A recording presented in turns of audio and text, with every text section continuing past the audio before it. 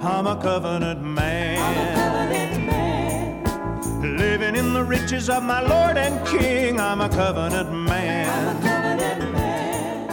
Committed to Him in everything I do. Believe He'll come again. And I know one thing I'm gonna do till then is learn to live in the blessing of Abraham. Hello, everybody. Welcome to the Covenant Living Broadcast. I'm David Weeder. We're having a good time. You're going to have a good time. We're all going to have a good time. The joy of the Lord is here. The anointing of God to teach and preach the Word is here. And we're just going to start off with a word of prayer. Father, we thank you for this wonderful broadcast. We thank you for the opportunity to teach and preach the Word of faith, the Word of the living God. We expect and we receive, for we have asked that not one life remain unchanged by the power of the living God as the Word is being proclaimed and taught today. We thank you, Holy Spirit. We ask you to unveil, unmask the truths governing the operational principles of the kingdom of God, the laws of the Spirit of life that exempt us from the laws of sin and death. We thank you for revealing them to us, making them plain in our spirits and in our minds. We open our minds, we open our hearts to have receptive hearts and learning minds.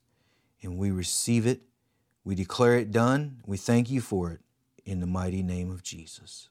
Amen, amen, amen. Well, welcome to today's broadcast. Glory to God. You're looking pretty good out there. Not too shabby, not too shabby at all. Looks like maybe you've already had a cup of coffee. If you make a second one if you need to. But the most important thing is, don't forget to get your Bible, notebook. Get ready to study the things of the principles of ruling and reigning in life is what we're talking about. And it's a wonderful thing. It's the way we were designed and created to be. Kings and priests and rule and dominate in life. Not other people, but circumstances and the things that take on around us. We have been given all of the tools, the power, the wisdom, everything necessary to recreate the Garden of Eden in our lives. You know, that may sound extreme, but hey, we serve an extreme God. He's extreme love. He's extreme life. Life more abundantly, Jesus came to give us. And that's what we've been studying about, and that's what we're continuing to study about because, well, just go over with me to Romans chapter 5. And let's look at it. Romans chapter 5 and verse 17, for if by one man's offense death reigned, that was by Adam, by one, much more they which receive abundance of grace and the free gift of righteousness shall reign in life by one, Jesus Christ. Now notice it's by one, Jesus Christ. You're not reigning in life by your own magnificence. It takes Jesus. Jesus is the magnificent one. But we are to rule and reign in life by Christ Jesus. Glory to God. It's the word. That's what we're looking at. Jesus made us kings and priests unto our God. Revelation chapter 1 says. Last week we saw in Psalm chapter 8 that the angels were just mystified. They were trying to figure out who is this man that God has made just barely lower than himself. And then we went to Genesis chapter 2 and we read that God, in creating Adam, breathed the breath of life and Adam became a living soul. That word breath is the same word translated spirit throughout the Old Testament. God literally took part of His own spirit and put it into Adam's body. And the Hebrew says Adam became a living, speaking spirit like God. Wow. Meditate on that for a while and try to stay seated, man. I'll tell you what, you won't be able to do it. That just gets you fired up. Man, like God, speaking spirit like God. The only being given the privilege of choosing His own words.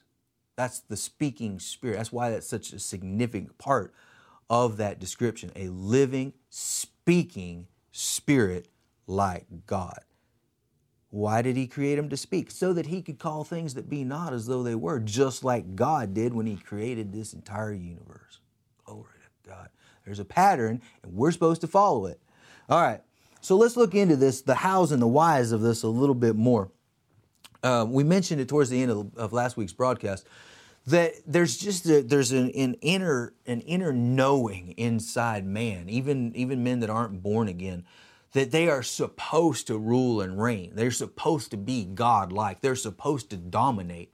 And so you look down as a student of history, you look down through history and different cultures and different civilizations, and you can see that desire and that drive without God leads to horrendous atrocities on this earth, massacres and wars and human sacrifices, one man sacrificing another, drinking his blood, eating cannibalism, eating flesh, all in the attempt. They know there's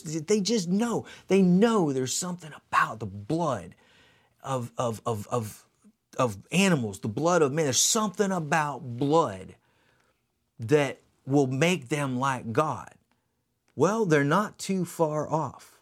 Let's do a little study here. The word Adam in Genesis, talking about the creation of man, the creation of Adam and then Eve, the word Adam actually means in the Hebrew to show blood, to be ruddy complexion, to be red. It shows the redness of the blood that's circulating throughout the skin. That's the way God designed it. Because, let's look over in Leviticus and you'll start seeing this trail form, okay? So look in Leviticus chapter 17, and we'll start in verse 10. And whatsoever man there be of the house of Israel, or of the strangers that sojourn among you, that eateth any manner of blood, I will even set my face against that soul that eateth blood, and I will cut him off from among his people. For, now here's the reason, for the life of the flesh is in the blood, and I have given it to you upon the altar to make an atonement for your souls. For it is the blood that makes an atonement for the soul. You'll remember when Cain killed Abel, the Lord said, his blood cries out to me from the earth. The life of the flesh is in the blood.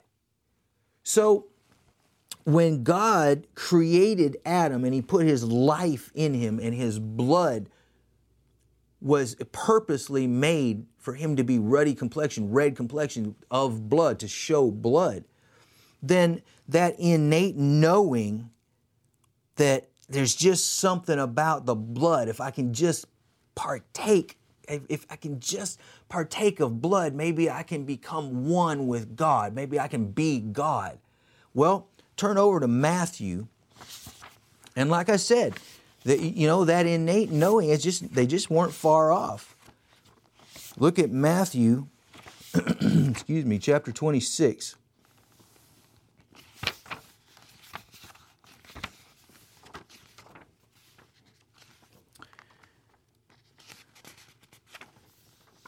Matthew chapter 26, and let's look at verse 27. And he took the cup and gave thanks and gave it to them, saying, drink ye all of it. For this is my blood of the New Testament, which is shed for many for the remission of sins. But I say unto you, I will not drink henceforth of the fruit of the vine. Why? Because the life is in the blood. Drink all of it. Now, Jesus just gave the the how, the why. He came to give life and life more abundantly. This is my blood, wherein is the life. Drink all of it. Enjoy all of the life of God that I came to give you. This is one reason, this verse right here, and the fact that the life of the flesh is in the blood. The communion elements are so powerful, particularly in the realm of healing.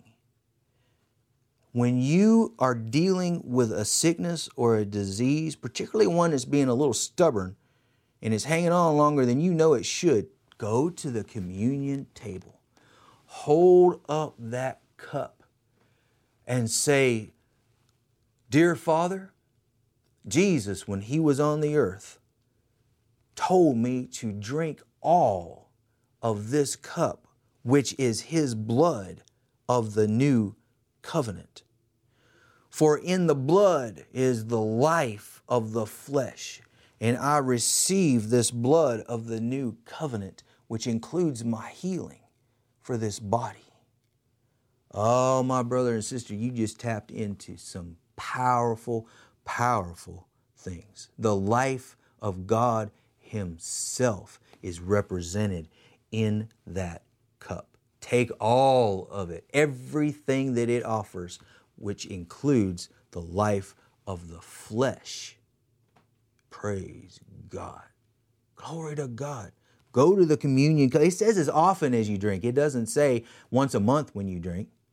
Okay? Take communion. Do it. If you're dealing with a tough situation in your body or in your anything, take communion daily and remember the elements of your covenant. Specifically, the scriptures related to what the challenge that you're dealing with. And say, hey, you've given me all things that pertain unto life and godliness. 2 Peter chapter 1. Well, the life is in the blood, and I take the blood of the communion table. Glory to God. And it'll separate you from the laws of sickness, the laws of sin, the laws of death. Now, let's look over at 1 Corinthians 6:17, and we'll look at another aspect of this, because this fulfills, Jesus said, take the whole cup, take all of it, drink all of it, for it's my blood. And we saw in Leviticus that the life is in the blood. Now we're going to see what generations and generations of men have been trying to achieve, what civilizations and cultures have been destroyed over trying to achieve. And it's found in 1 Corinthians chapter 6. Got to talking instead of paying attention to where I was flipping there. All right. 1 Corinthians chapter 6 and verse 17. But he that is joined unto the Lord is one spirit. There it is. That's what men for centuries and centuries and centuries have been trying to achieve, is to become one spirit with God. Well, Jesus came to the earth and handed it to us on a silver platter. Literally said, here, take it. This is why I came, for you to have the nature of God inside you. This is how you do it. Drink all of it, for the life is in the blood. This is my blood of the new covenant. Join with the Lord and you become one spirit with God. You see it? A plus B plus C equals what people have been searching for centuries. And all they had to do was pick up the word of the living God. I'm telling you, the user's manual of life has the answer to everything, every question, every heart's desire, everything you could ever want, need, or desire. The answer is right here. That's why we do what we do. Preach the word of faith. But you've got to know the word. And that's why we do what we do. We get the word, we study it, we dig down into it. Now, turn over to 1 John chapter 4. book of love. All right, 1 John chapter 4, and we are going to read verse 4. You are of God. Okay, here we are. We're of God, same Spirit of God. You are of God, little children, and have overcome them, because greater is He who is in you than he that is in the world. You know, he said right there, you have overcome them. That sounds like something that we have already done. Not something that's going to be put off into the future, but something that's already been done. But you say, if I have already overcome them, then why am I having so much trouble with them? Well, number one, because you don't know who you are in Christ Jesus. You don't know who you really are. You may know who tradition has said you are. You may know who your daddy said you were. You may know who your mama said you were. But what's essential, if you're to rule and reign and walk in the reality of overcoming them that are in the world, and that's talking specifically about the evil spirits that function in this world, then you have to know who you are in Christ Jesus. It's not automatic. You have a part to play. It's not just going to fall on you just because it's written. The just shall live, how? By faith. You've got to operate these things by faith. But I don't see anyone overcoming and reigning and ruling as kings. Well, that's because it hasn't been taught enough. Now, I want to point something out to you now. You've been on this earth long enough, you'll know what I'm talking about. There was a period, particularly back in the 50s, 60s, 70s, early 80s, where the authority of the believer, who you are in Christ Jesus, who God made you to be, the authority and the power that He's given us to rule and reign in this life was being taught. And there was a whole section of people grabbing a hold of it. Well, then people kind of drifted away from it and they became a little bit religiously correct. And, you don't want to make a scene. You don't want to be too bold. You want to just, kind of be quiet. And this hasn't been taught for a while. Very, very few places. I mean, there's always been a few places here and there that keep teaching it, but there hasn't been the mass teaching of this in quite some time. And I'm telling you right now, we need to get back on this, because in these last days, the laws that came from sin and death, that operate the cycles of sickness and disease and poverty and all of the mayhem on this planet. If you don't know you're exempt, then you don't even try to be exempt. If you know you're exempt, but you don't get into the word of faith and find out how and why, then you can't apply it, and it doesn't work. So we've got to, I'm telling you, listen. We have got to start teaching these things again. The authority of the believer and who you are in Christ Jesus. Glory to God. So, let's look at Hosea 4:6. Because he told us, he warned us exactly why these things would happen. Hosea 4:6, my people are destroyed. We're seeing a lot of that. We're seeing a lot of that right now. Good people. Listen to me. I'm not talking about bad people. I'm talking about good, born again, church going, Bible reading people. My people. God's people are destroyed. Why? For a lack of knowledge. Because you have rejected knowledge, I will also reject thee, that thou shalt be no priest to me. We've been made kings and priests, but you can't function as one when you reject knowledge of the word, seeing that thou hast forgotten the law of thy God. The law, the word of God. You don't get in, you don't study it, you just skim by. Yeah, okay, you die, whatever. COVID takes your physical body out, you're in heaven. Boom, you're with Jesus. Wonderful, great. But you cut short your assignment on this earth. You cut short your ability to help other people learn about heaven, learn about God, learn about the kingdom.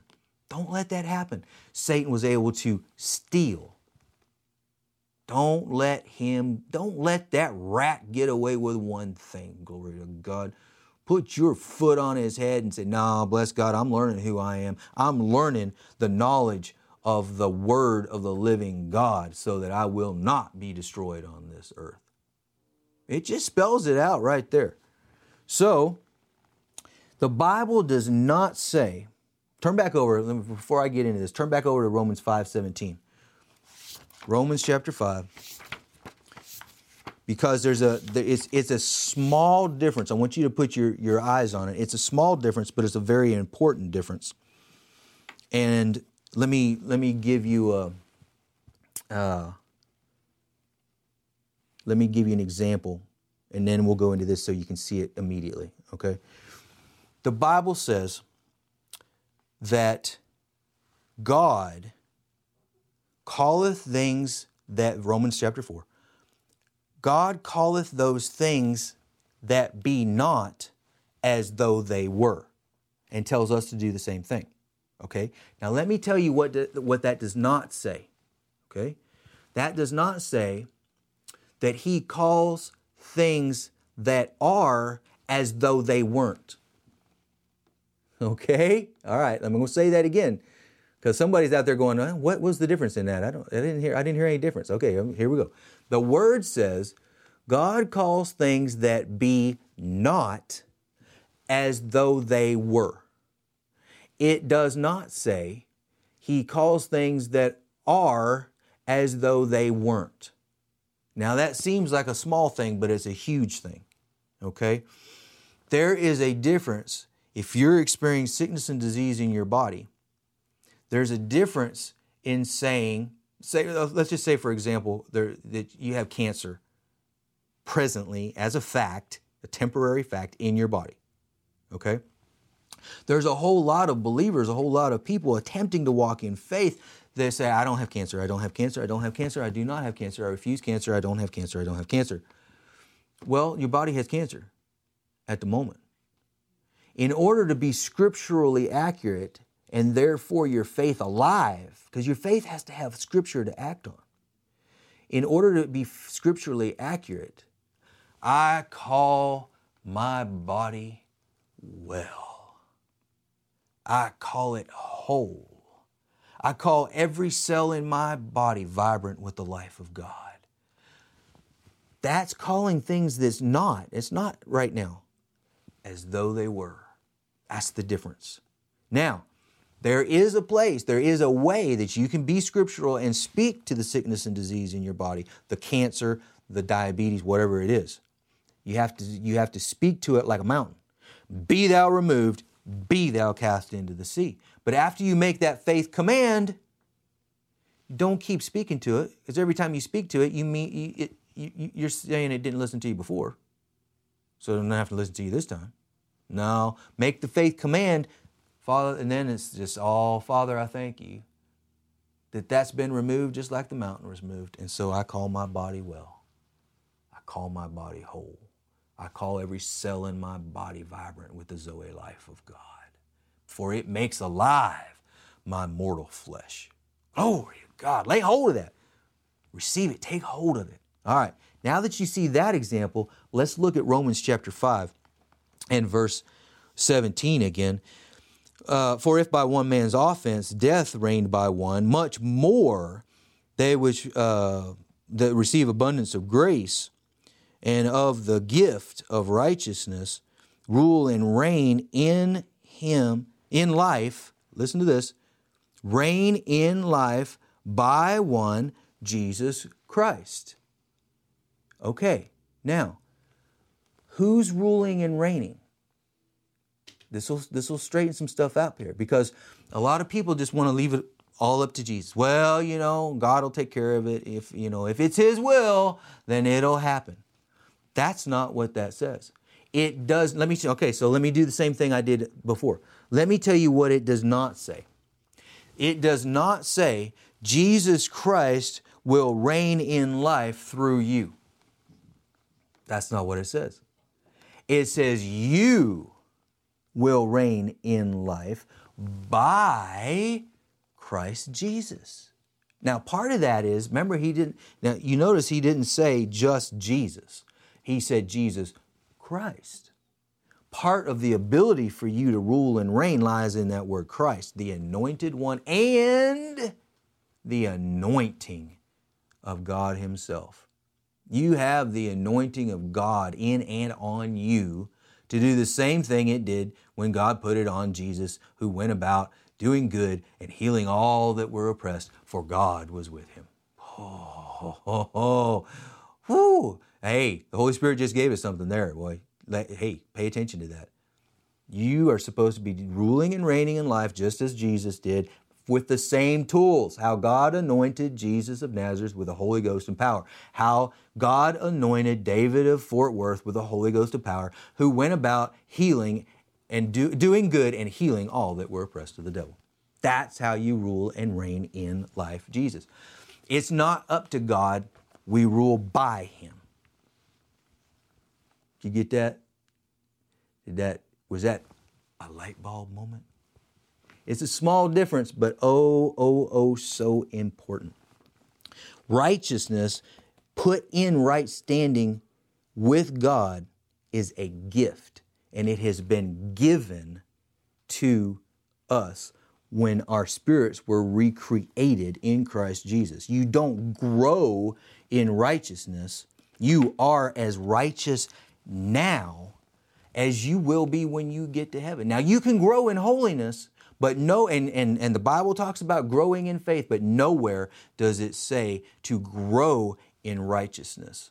It says righteousness is a gift, because of 2 Corinthians chapter 5, verses 17 through the end of the chapter says, you've been made the righteousness of God.